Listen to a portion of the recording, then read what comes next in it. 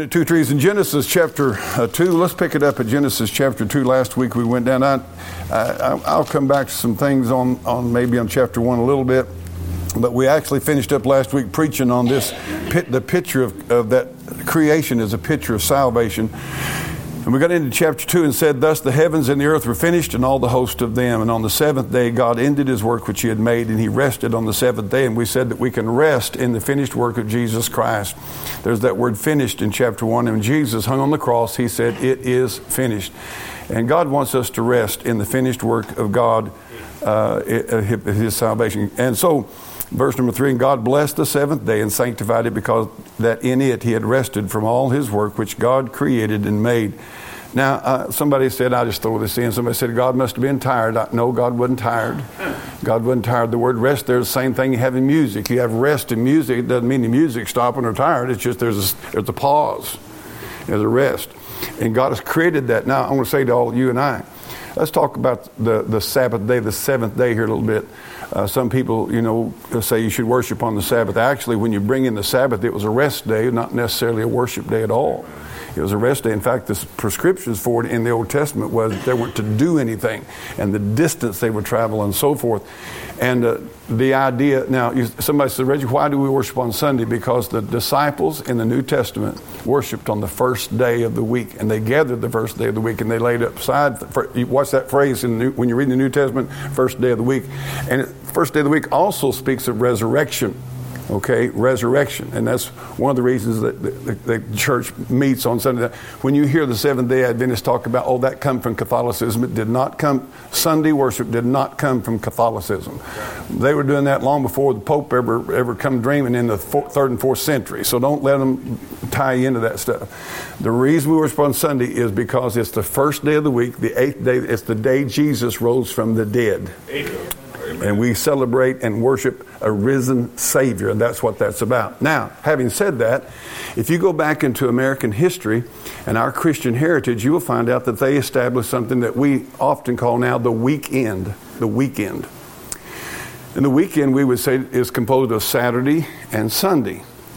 And here's what your forefathers tried to establish in this country and did in certain parts of the country and to some extent across, was a rest day of Saturday from their labors and a worship day of Sunday, and then start that workday week again. Okay? And I want to tell you something. It's not wise to not have a rest day. Now, somebody says, Sunday is my rest day. Well, I won't be honest with you, it ain't my rest day. I'm so wore out Monday morning nowadays. So it's not my. So I have to sometimes kind of like maybe take a Monday or a Saturday. Nowadays, for 47 years, I nearly did an auction. Not every Saturday, but a lot. And people do sale on Saturday. And then preach Sunday. Well, I need to get rest somewhere, and it'll catch up with you. In fact, I had a problem. It was depletion of your neurotransmitters and stuff like that in your brain. My brain's so small, if I think a little bit, I run out of brain power. But no, let me just say something. Rest is very important. And we're talking not just about physical rest, but you need spiritual rest and you need mental rest. You need rest. Do not discount the Sabbath day or Saturday or the seventh day of the week as being an important part of your life. Okay, it has nothing to do with your salvation, but it does have to do in the creative design of God. You and I need rest. We do. And I'll tell you, there'd be a lot less psychological drugs and treatment and all kinds of stuff going on trying to compensate for this if people just back off and rest. Then there's times when you need extended rest.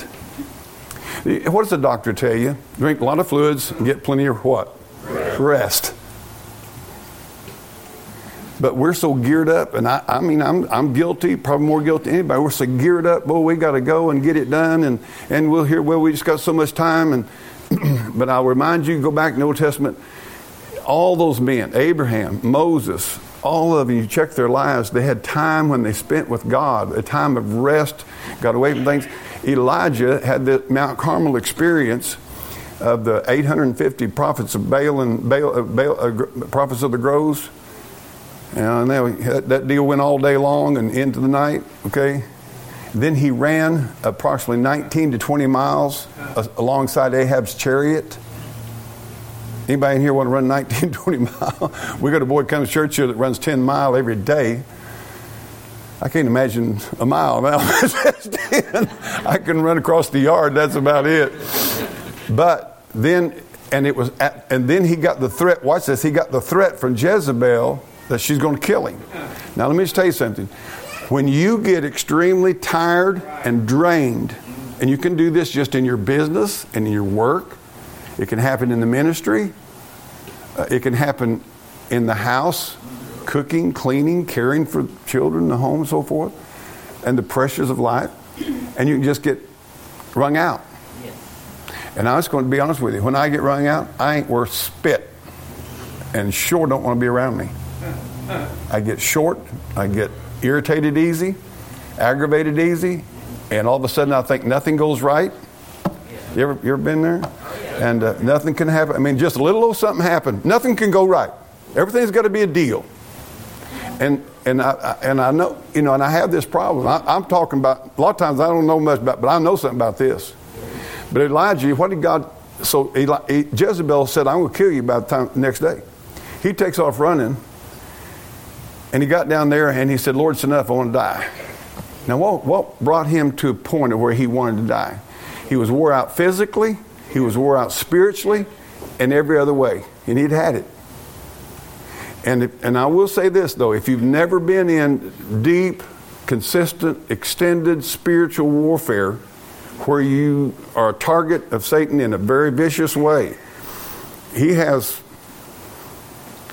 stuff coming from every side. And you're physically tired. You can have thoughts that are not good when you're wore out and tired and just exhausted and depleted and drained. And I would encourage us as a congregation, encourage you as a family, take time to rest. One day we're going to leave this world and it's going to go on without us. It just is not going to stop turning because you and I die. And God teaches the principle of rest here. It's one of the Genesis principles is the principle of rest. Now, I'm not talking about being lazy. I'm not talking about being a sloth. I'm talking about get rest.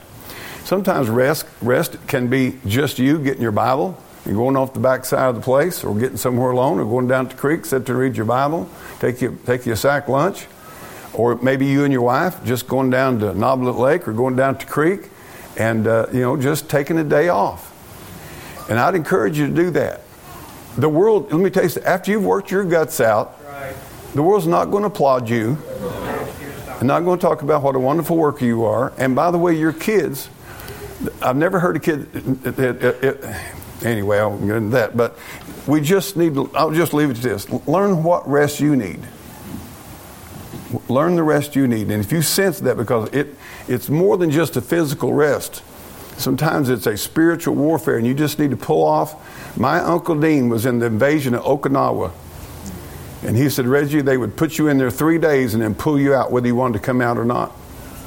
Because he said you'd seen too much.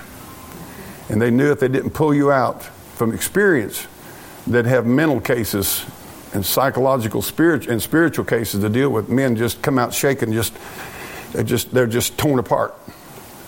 And he said, in the stuff you saw in there, especially at night, he said the killing that went on at night and the blasting and the flashing, and he said the death and the smell of death, he said you'd think you was like in hell.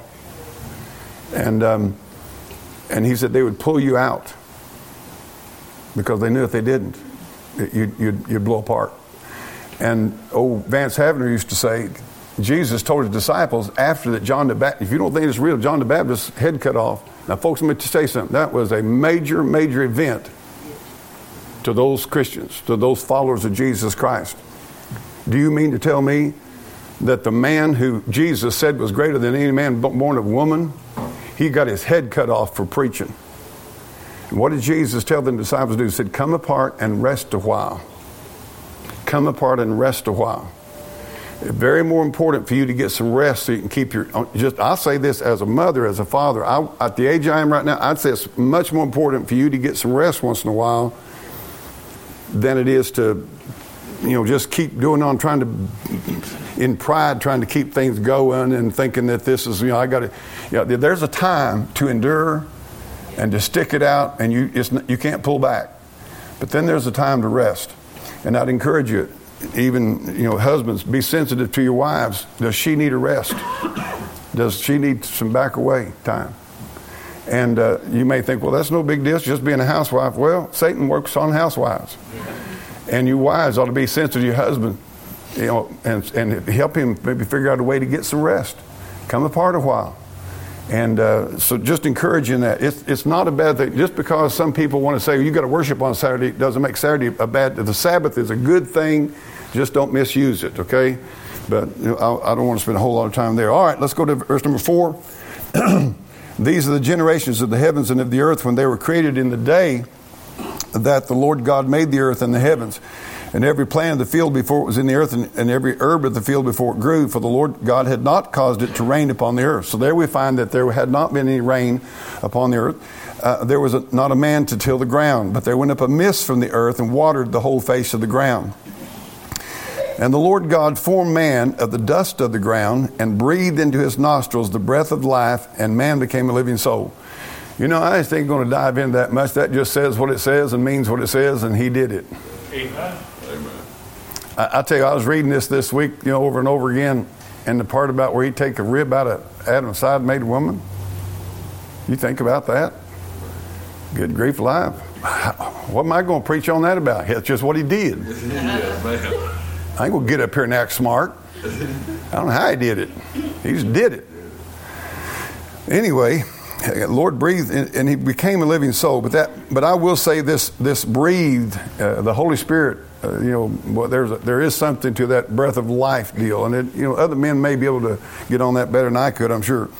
Now, the Lord God planted a garden eastward in Eden, and there he put the man. Now, anybody ought to know you ought to plant a garden. If God plants a garden, we ought to plant a garden.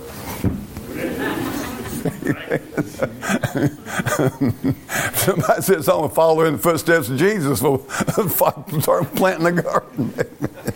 Anyway, eastward Eden, and he put the man whom he had formed, and out of the ground made the Lord God to grow every tree, and here we get in this tree thing, that is pleasant to the sight, good for food, the tree of life, also in the midst of the garden, and the tree of the knowledge of good and evil. Now, he made all these different trees, but there's two specific trees that he mentioned.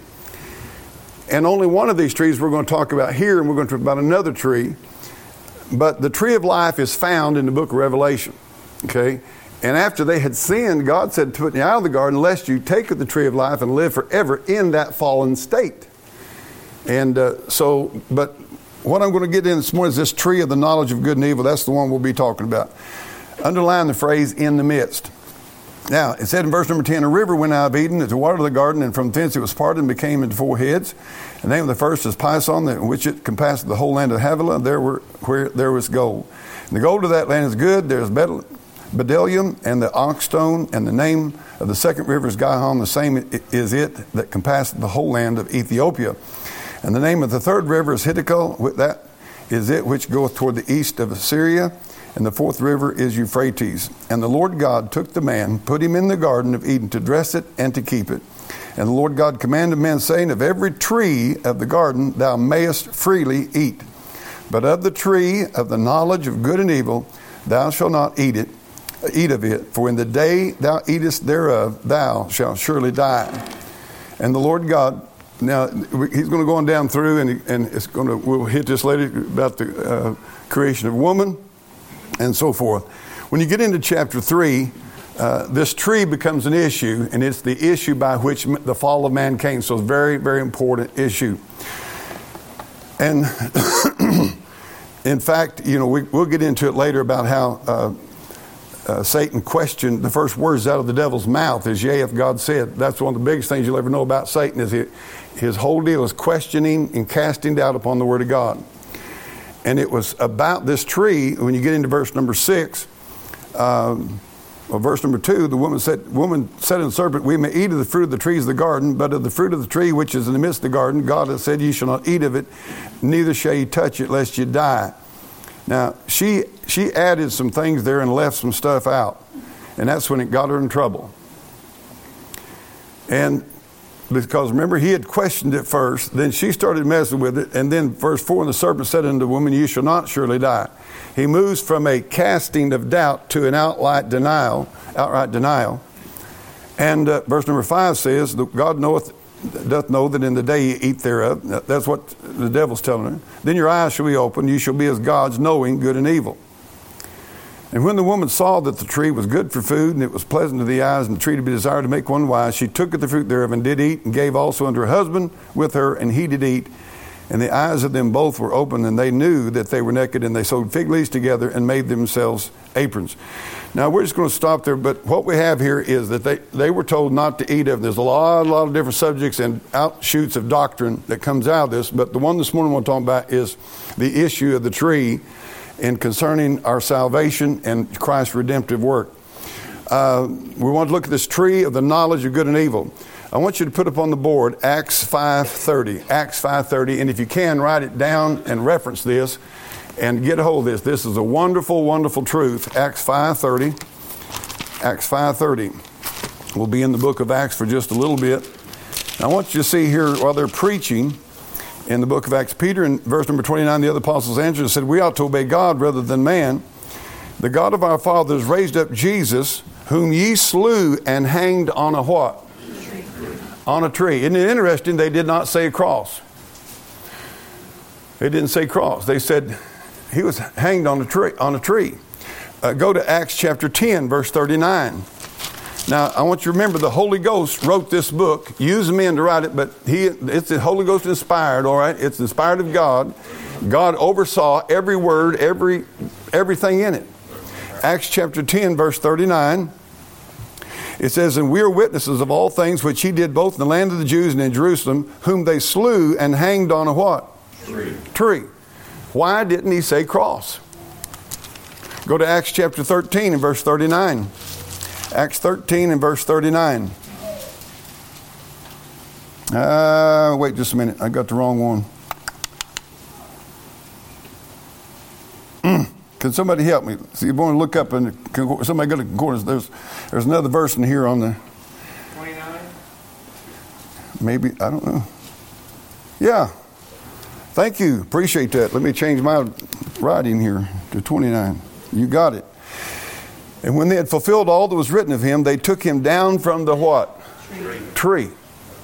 Now, I want to say something to you. If the Holy Ghost records in the book of Acts about the death of Jesus Christ, his crucifixion, his substitutionary sacrifice for us, and calls it a tree, then we need to perk up our ears and ask ourselves, why is God calling the cross a tree?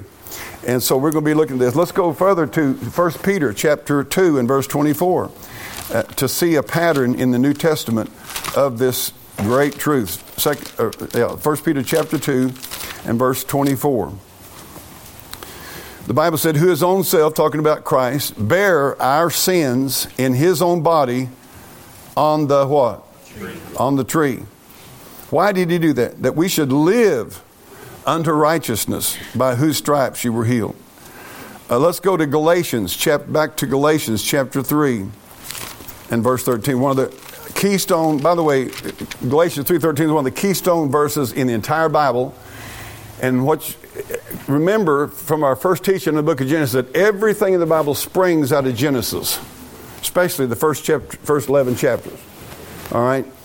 In the book of Genesis, we are right at the point in chapter 3 where what's called the curse, and it is the curse, comes upon mankind because of sin. Watch verse number 13 and watch the reference back to Genesis in verse 13.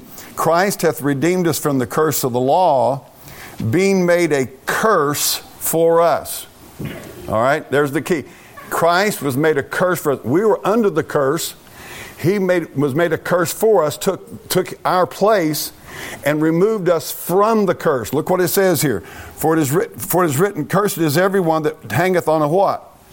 Tree. So here's these, 5 or so times that the Bible has called the cross a tree. So that's one. I just want to lay this foundation that I'm not off on some just tangent deal here. This is a solid biblical issue about the tree. So we're going to look first of all at the contrast of the tree today, and I'll probably have some of you looking up some verses. But the first thing in the contrast of the tree is, if I can pull this thing off, is the first tree. Let's do one over here and two over here. The first tree was planted by God. That's in Genesis 2:9. Okay? In contrast, the second tree was planted by man. We're just going to go through these, but you watch these things. The second thing here, the first tree was pleasant to the eye. Can anybody tell me the contrast to that on the second tree? One of the most horrible things that mankind's ever looked at in his life was God hanging on a tree in a bloody, bruised, and beaten pulp with the curse of God upon him. The first tree was planted by God. The second tree was planted by man. First tree was pleasant to the eye, but the second tree was a horrible scene. All right? On the first tree, I'm getting all mixed up here. Hang on. Getting my twos and my ones all mixed up. On the third contrast, God commanded them not to eat of the first tree. But in the second tree, in the first tree, God said to them not to eat, but on the second tree, God commanded them to eat. Now you say, Reggie, what's the second tree? Let's get this down. What's the second tree? The cross. I better back up and make sure we got this.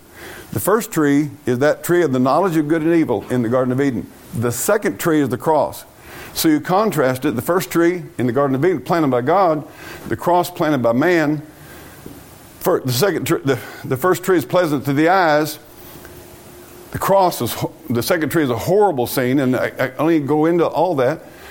The first tree commanded not to eat, but the second tree, God commands us to eat. And God commands all men everywhere to repent and to believe on the Lord Jesus Christ. We're to partake of the second tree. We're commanded not to that first tree, but we're commanded to eat of the second tree. We'll look at it a little bit more on that a little bit later. In fact, the Bible says, "Oh, taste and see that the Lord is good." Okay? All right. On the first tree here, Satan deceived.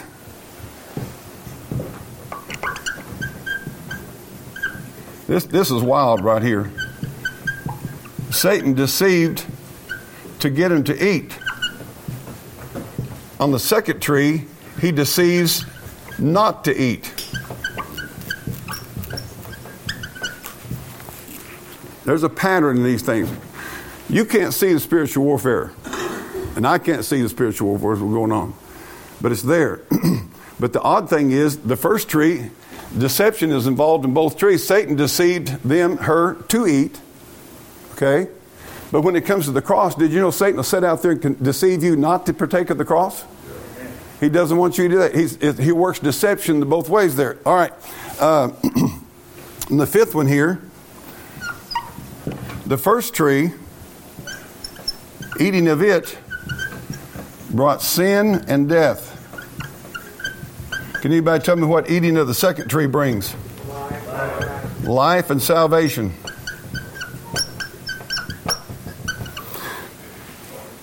The first tree involved a thief turned out of paradise. On the second tree involved a thief turned into paradise. By the way, that's the only time in the Bible Jesus ever used the word paradise. Was with the second thief. You say, who? Can anybody tell me who the first thief was? If God told them not to eat that tree, what did they do? They stole. Adam was a thief. He took that which was not his.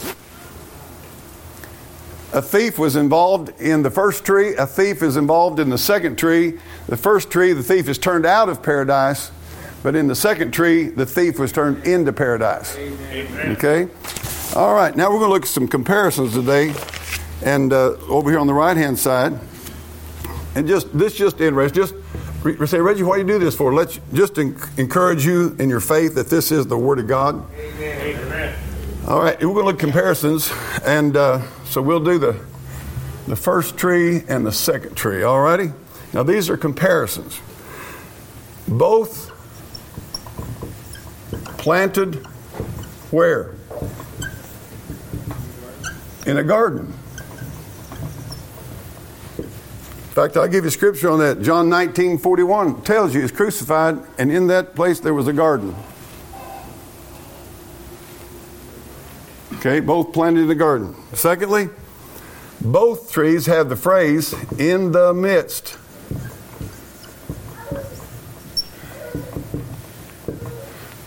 There's a tree planted in the midst of the garden, and Jesus was in the midst of the two thieves. Same phrase there.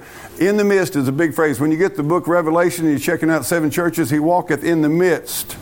You know what you want in life? You want Christ in the midst of your heart.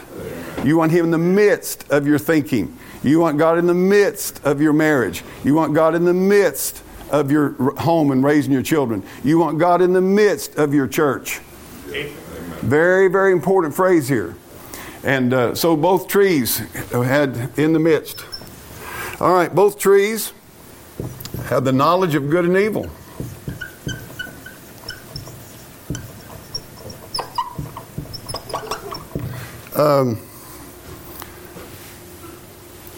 The cross is probably the greatest place of knowledge there is in the world. If you were to look at the cross today, what do you learn by looking at the cross? Let me tell you what bothers me about modern day preaching, modern day church. The cross is either minimized, trivialized, or minimized. It's like the cross doesn't mean a whole lot to the modern day church. There's a song that says, "When I survey the cross." I want to ask you this: what can you learn by looking at the cross? It's the only avenue. Why is this? Here, Earth's here, we're here. It's the only thing there. Okay. Nothing else. There's nothing. Okay. There's all kinds of things. So there you go. Now but why is this man hanging on the cross? Greatest sacrifice ever given to man. But wait a minute. He didn't do anything wrong. He didn't sin. For our sins. He never sinned. Why is he on the cross? You learn the principle of substitution and sacrifice. If you honest, I'm not just talking about viewing the cross and saying, "Oh, there's somebody on the cross." I'm talking about looking at that cross, saying, "What is going on, and why is this thing happening?" And this is why I'm telling you: if you want the knowledge of good and evil, look at the cross. Amen. You want to see good? See Jesus. Amen. You want to see evil? See what they did to him. And the cross is a tree of the knowledge of good and evil. It will tell you, or it's because you ask yourself, if he is innocent and he is God in the flesh and he is dying, what is he dying for? For all of us. For us. And if he's dying, was there some other way? No. That gets back to what Dean is saying. There's no other way. Amen. If he died on the cross, then all my efforts and what is it telling you? Not by works of righteousness which we have done. Amen. We can't save ourselves. Amen. I can't do anything to satisfy the just demands of a holy God. Right. The cross needs to be resurveyed by the Christian church. Amen. Amen. And this is why we need to look at these trees. There's a verse over there that said, watch this. Sitting down, they watched him there. And you and I would do well to go off somewhere this week and spend 2 or 3 hours contemplating the cross of the Lord Jesus Christ. Because if we don't contemplate the cross, we'll be contemplating ourselves. And the Bible says, looking unto Jesus, the author and finisher of our faith. If we're not careful, we're contemplating on how good we're living or how well we think we're doing according to somebody's standard somewhere. But if you look at the cross, first of all, it'll let you know you're a sinner. Because if he's dying for me, why is he dying for me? Right. Wicked. You mean that my sin was worthy of death? Yes. Yes. That he had to die in my place? I'm that bad? Yes. Yeah. How many would agree with me that we are not looking at the cross like we need to? Amen. We are not looking at the cross. And this is part of why I'm having this Bible study, because the Lord just dealing with me. Reggie, you just need to back up. And you need to take a new, fresh look at the cross of Calvary. And what the whole secret is, that in Genesis chapter 3, he is showing us by this tree study that the cross is the centerpiece of God's redemptive work for mankind. It was from the beginning. Amen. And let me just say this to you. The cross of Jesus will truly show you the knowledge. By the way, let me show you something. this here knowledge of good and evil in the first tree, if you want to take that to its limit, that is the knowledge of good and evil in the eyes of mankind. Amen. That's a whole different thing than looking at the knowledge of good and evil through the cross. What happens to you when you look at the knowledge of good and evil through man's eyes? Tainted. We'll be unbalanced, and we'll have unjust scales. Amen. We'll call this evil, but we'll call this good because we don't see anything wrong with that. The knowledge of good and evil you cannot have true knowledge of good and evil by looking from man's standards. Amen. Amen. You have to look at God's standard of what is good and what is evil. If we're not careful, we develop this deal of where we've got our goods and our evils, and it's not biblical. Amen. And it's not God's estimation of God's word about it. I mean, and we do it easy because it's like we'll be our lake, and you say, if you sin like I do, you're fine. But if you don't sin like I do, you're bad. Right now in America, the media and the council culture, woke culture, they are on a crusade to redefine the knowledge of good and evil in this country. Right. Now, this stuff is happening right in front of your eyes. 50 years ago, the average American, without any equivocation, would say that sodomy is wrong. Yes. Amen. Right. So what are they doing? Man's tree of knowledge of good and evil is his definition of good and evil is totally different from the Bible. And so we're moving to where just this week, and I don't know whether to believe this garbage or not. I don't believe nothing except the Bible, to be honest with you. But they come out now that gets this survey that the young people of America, that there has been a surge in kids claiming that they feel possibly that they're not who they are genetically and gender-wise. In other words, the transgender stuff. My daughter, Hannah, won't be here this moment. She'll tell you something that's going on. The medical enterprises of America are pushing this transgenderism like nobody's business because there's massive, massive money in it. Now, I don't know how many of you have seen this girl that got on this week. Did you see that? It's the most pathetic thing you've ever seen in your life. I mean, it makes you so angry. You just want to tear your phone up. But this girl, she was a little tomboy basically, growing up. And so she got heard about this, so she got the idea. Well, everybody in her world was just, oh yeah, you need to have surgery. You need to have all these changes. And she did. Well, now she's older. And she's just crying. And she said, I'm ruined. Amen. I am ruined. Amen.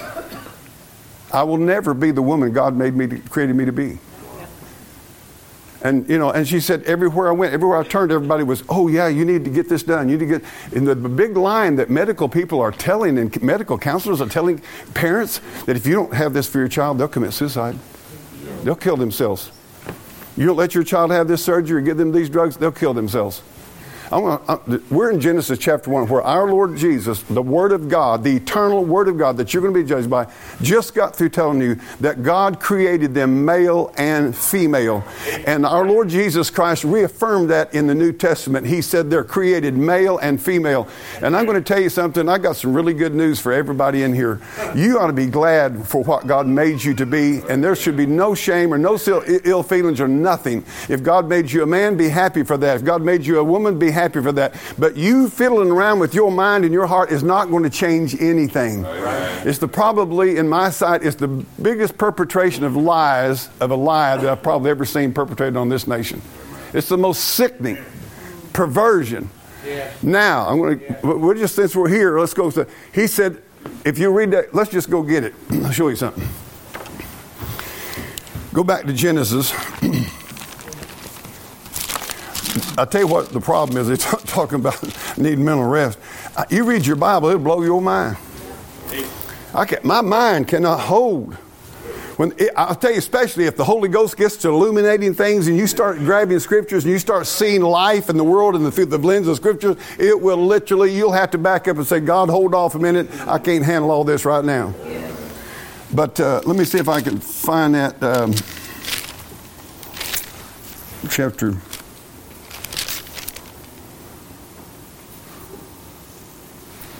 Yeah, boy, oh boy. I may have to come back to that.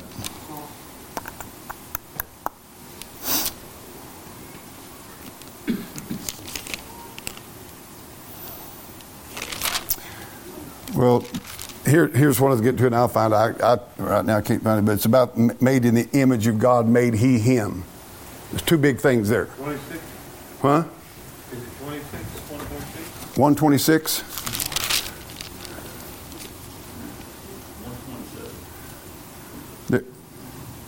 Yeah, there it is, 26, 27. Let's take off on it. And God said, let us, that's the triune Godhead, God the Father, God the Son, God the Holy Ghost, make man in our image. Now think about that. God made man in his image. All right, so if somebody's trying to tell people you're not male, you're not female, what are they doing?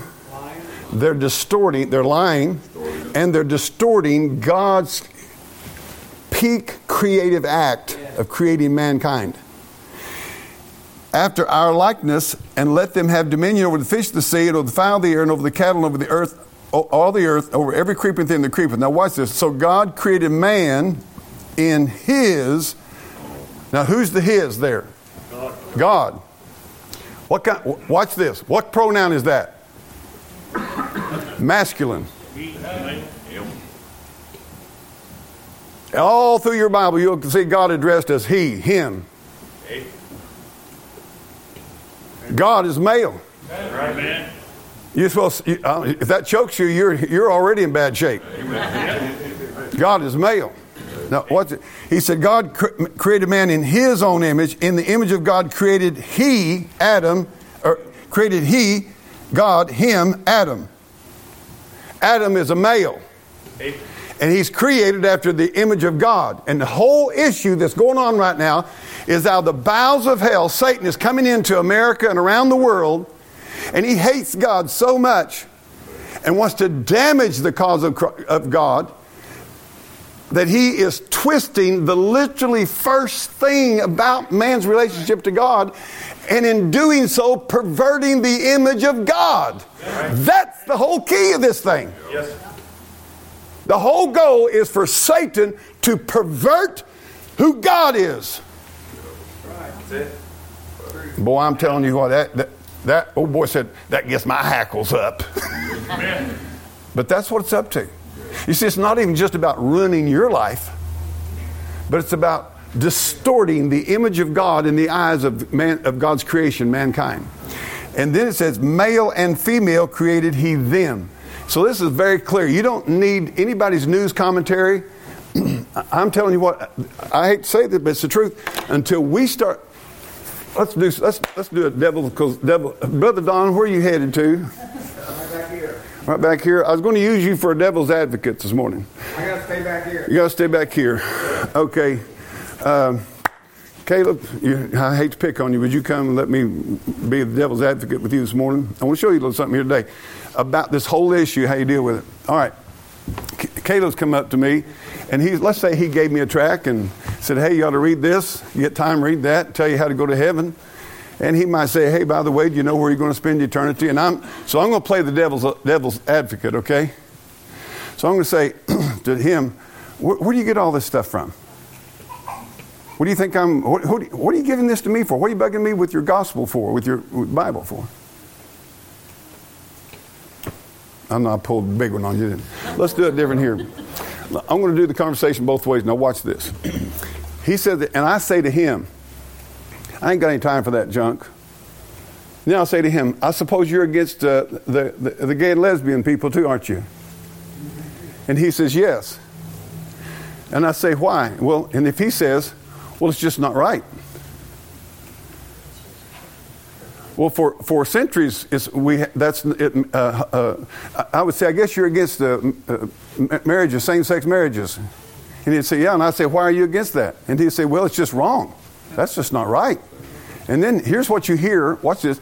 You hear presidents, you hear congressmen, you hear senators say this.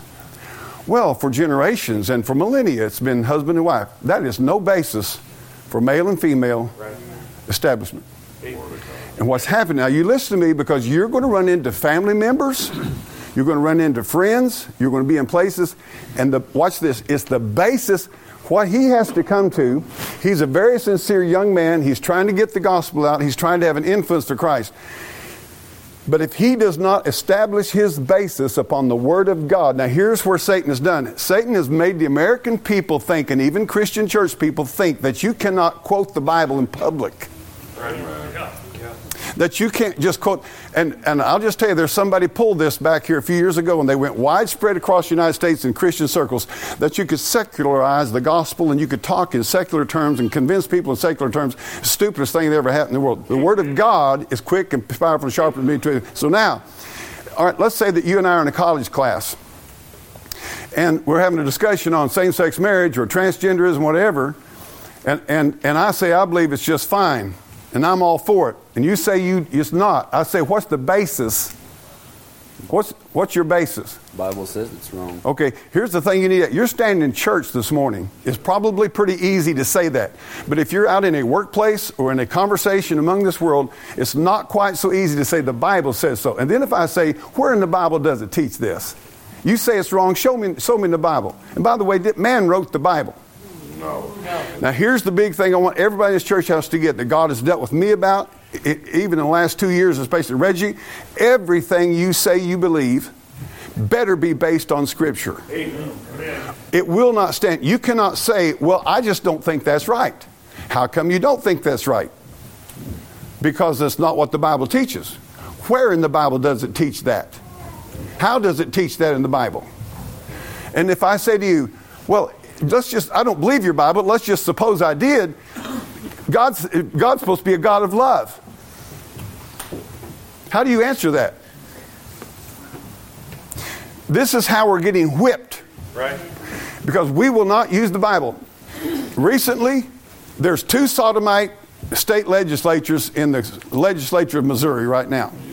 One of them got up on the floor of the Missouri House recently and taunted the Christians in that chamber for not using the Bible. He said, you're all the time saying you're Christians and this is wrong, but I never hear you say what the Bible says about anything. Now that's an open door. Right. But that tells you a lot. That they're to the point now of where they feel they can taunt you. You know what they believe? They don't believe you really believe it, or you're too scared to use it. That's it. Yeah. Now that doesn't mean that you should come with the Bible using it like a chopping axe. But it should be able to say, he should be able to say, in Genesis chapter 1, God created mankind. I pop off and say, I don't believe in creation. You know what he should say? That doesn't change anything. What you say you believe or don't believe doesn't change the Word of God. When you're dead and gone in eternity, the Word of God will still be forever because God said it is. And by the way, it is in our lifetime and it's still here whether you like it or not. But the fact of it is, God said He created them male and female. And God Himself identifies Himself as a male. He. God uses specific pronouns. If He will do that, now you say, that guy can sit there and say, I don't believe, I don't believe, I don't believe. Now let me just tell you something right now. There's somebody else working besides the devil in this world if we'll use it. And that's the Holy Ghost of God bearing witness to the truth of the Word of God. Let me just tell you, the Holy Spirit and the Word of God are like that. Amen. And God is waiting on His people waiting on His people to use the sword of the Spirit Amen. and to proclaim His truth and His light against all of this darkness. I'm urging everybody listening to me and everybody in this church, use the Word of God. And you don't have to act like you're some super spiritual person. You can just simply put your hand on the shoulder or just look at them and say, listen, you may be well-intentioned, but your good intentions doesn't mean it's truth. God's Word is the truth. Just say it. God's Word is the truth. And by the way, Jesus, I'm going to tell you, I got into a situation one time in a business place where I was doing a lot of business with a guy. I'd known him for a long time.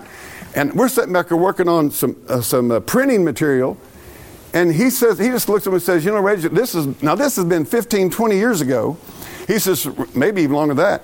He says, Reggie, he said, man, this gay deal's getting cut deal. And I says, yeah, my mind wasn't. He says, well, I can't find any place where Jesus said anything against it. Oh, there he did. And I'm going to tell you the truth. I'm sitting in the chair right there and totally caught off guard. And brother, in my heart, I knew he did, but I couldn't specifically think of something to answer him with. So if you were told that, how would you answer? Now, I guarantee you, I went home, I started studying. I said, Lord, I know that's wrong. But I didn't have a specific verse of what Jesus said about it. There's two things you got to get down, and this is why the Word in the Bible is so important. Jesus Christ is called the Word repeatedly. That's the number one thing you got to get down. In the beginning was the Word is with God, and the Word was God. Where? From the beginning. All right? All Scripture, the beginning to the end, given by God, okay, so forth. Jesus Christ is the Word. You got to get that down. So, that being the case, watch this, from Genesis to Revelation is what Jesus is saying. Yeah. Somebody asked me about a red letter edition. I said, it's fine. But that's good. I think it's nice to have a red letter edition. But that doesn't make the black letters not what Jesus said. Okay? You need to get that down. So from Genesis to Revelation. So what I got to do is, so here's the answer to it. All of God's Word is Christ's Word about any issue of life. Right. That's the authority. Is Jesus, He's the Word. My Bible that I have is the Word of Jesus Christ, God Almighty. Amen. All right? Next thing is, and I don't know why I didn't think of this at that moment, but Jesus reaffirmed Genesis chapter 1 and Genesis chapter 2 when He said it was not so. But from the beginning, God created them male and female. Jesus said that in the New Testament. He reaffirmed the creative design of Almighty God and confirmed that was the truth of the Word of God and that was the creative design. If I'd have simply said that, I'd have took. And by the way, this guy wasn't being facetious. He had at his church, he had heard this at his church. I want to tell y'all, well, I don't know if I should tell this or not because it's pretty rough. I'm just going to tell you something. I had to take a stand several years ago on a deal on this issue at a meeting, and I took a stand.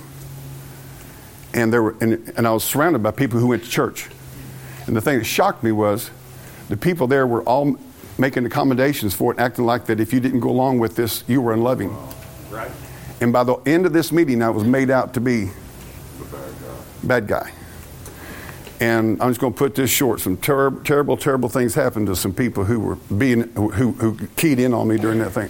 And I tell you what, I don't know. But I would tell you this. If you got somebody standing on the Word of God and you claim you're a Christian and you start taunting them and you start accusing them and trying to twist the truth of the Word of God, you better be careful. I will just tell you, God took them out. I mean, bam, took them out. And I'm careful about saying anything like that. But what I am saying is this, is that whenever you're out in life, whether you're at a university, or whether you're at a job place, or whether you're in a church, you better understand this book is the basis for all that you believe. Amen. And it has to be rightly divided, and it has to be the truth spoken in love. Doesn't mean I got to be mean to anybody. But I tell you, I need to love enough to tell them the truth. Amen. So here's the question. When you're discussing these things, because if you'll watch on any of these news broadcasts, you listen to any of the legislative and senatorial, especially on the federal level, they always say statements like this. Well, we've had the marriage between a man and woman for millennia, as if that made it right. That's not the basis. I don't care if it was 50,000 years marriage being between a man and wife. The basis is not what man is doing. The basis is the Word of God. Amen. This is true about every issue of life.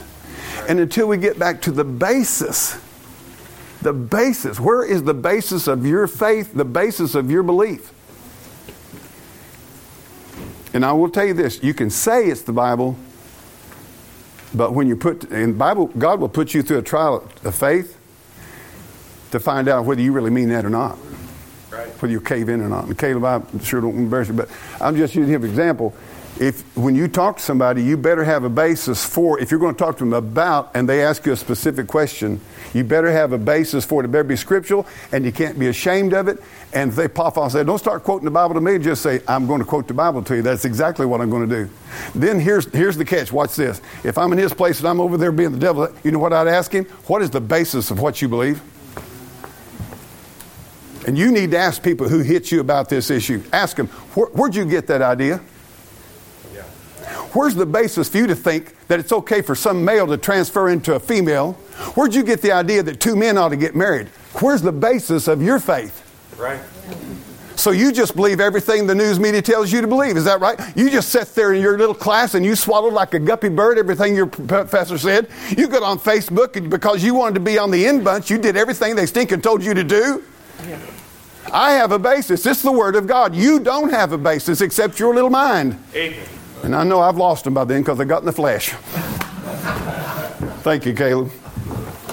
Yes, Dean. You can believe, and I've said this a lot of times to people, and unfortunately to church people, you can believe anything you want to believe. It don't make no difference. But when it's all done, the truth's the truth. Exactly. It don't make no difference what you believe. You say, I believe this. People say it like it carries merit. But you have to have... It ain't God's Word. It don't carry nothing. If you'll check in the Bible, what did they say? What was the words the prophet used? Thus saith the Lord. Amen. Thus saith the Lord. Thus saith the Lord. If you'll go back and read Bible preaching back in the 18 and 1700s, the preachers were constantly saying, God's Word says, the Bible says, the Bible says, the Bible says, the Bible says. What happened? The Holy Ghost honored that. Because they were using the Bible as the basis of their authority. Now, that's not to mean you should try to beat somebody with the Bible. That's not what we're talking about. We're talking about having a basis, a foundation. But watch this. If the foundation be destroyed, what can the righteous do? This is why if I were the devil and you started talking to me about being saved, I'd say, well, what about the Bible? There's all kinds of different Bibles. Who's supposed to? God can't even keep His word straight. Don't talk to me about being a Christian. That's just the way I'd be. If I was a lost man, I'd eat your lunch. Yeah. Yes. But also when you're talking to somebody, you got to let them know that you love the person, but you hate the sin. I know. That's hard for me to do. But I mean, I'm not good at it. I'll just tell you the truth. But we have to. I mean, even in our own life, what you're talking about, we've dealt with, and we use the Word of God. You know, man is a liar, but God is the truth. Right. And it's as we as family members, if God's Word is a lie, tell us. Yeah. And all it causes is to let the Holy Spirit do it. Yeah. You can't, if you plant the seed, let the Holy Spirit do the nurturing of that seed. Amen. And it takes time sometimes. But if they never see the truth, you have to have that. By the way, can I say for your own peace, you better have the Bible as the basis of your faith. Amen. Amen. It can't just be Mom and Dad said. You go out there and say, well, Pastor Kelly preached this. That don't mean nothing. Right. That might ruin it for sure with some people. Let's stand. We're late.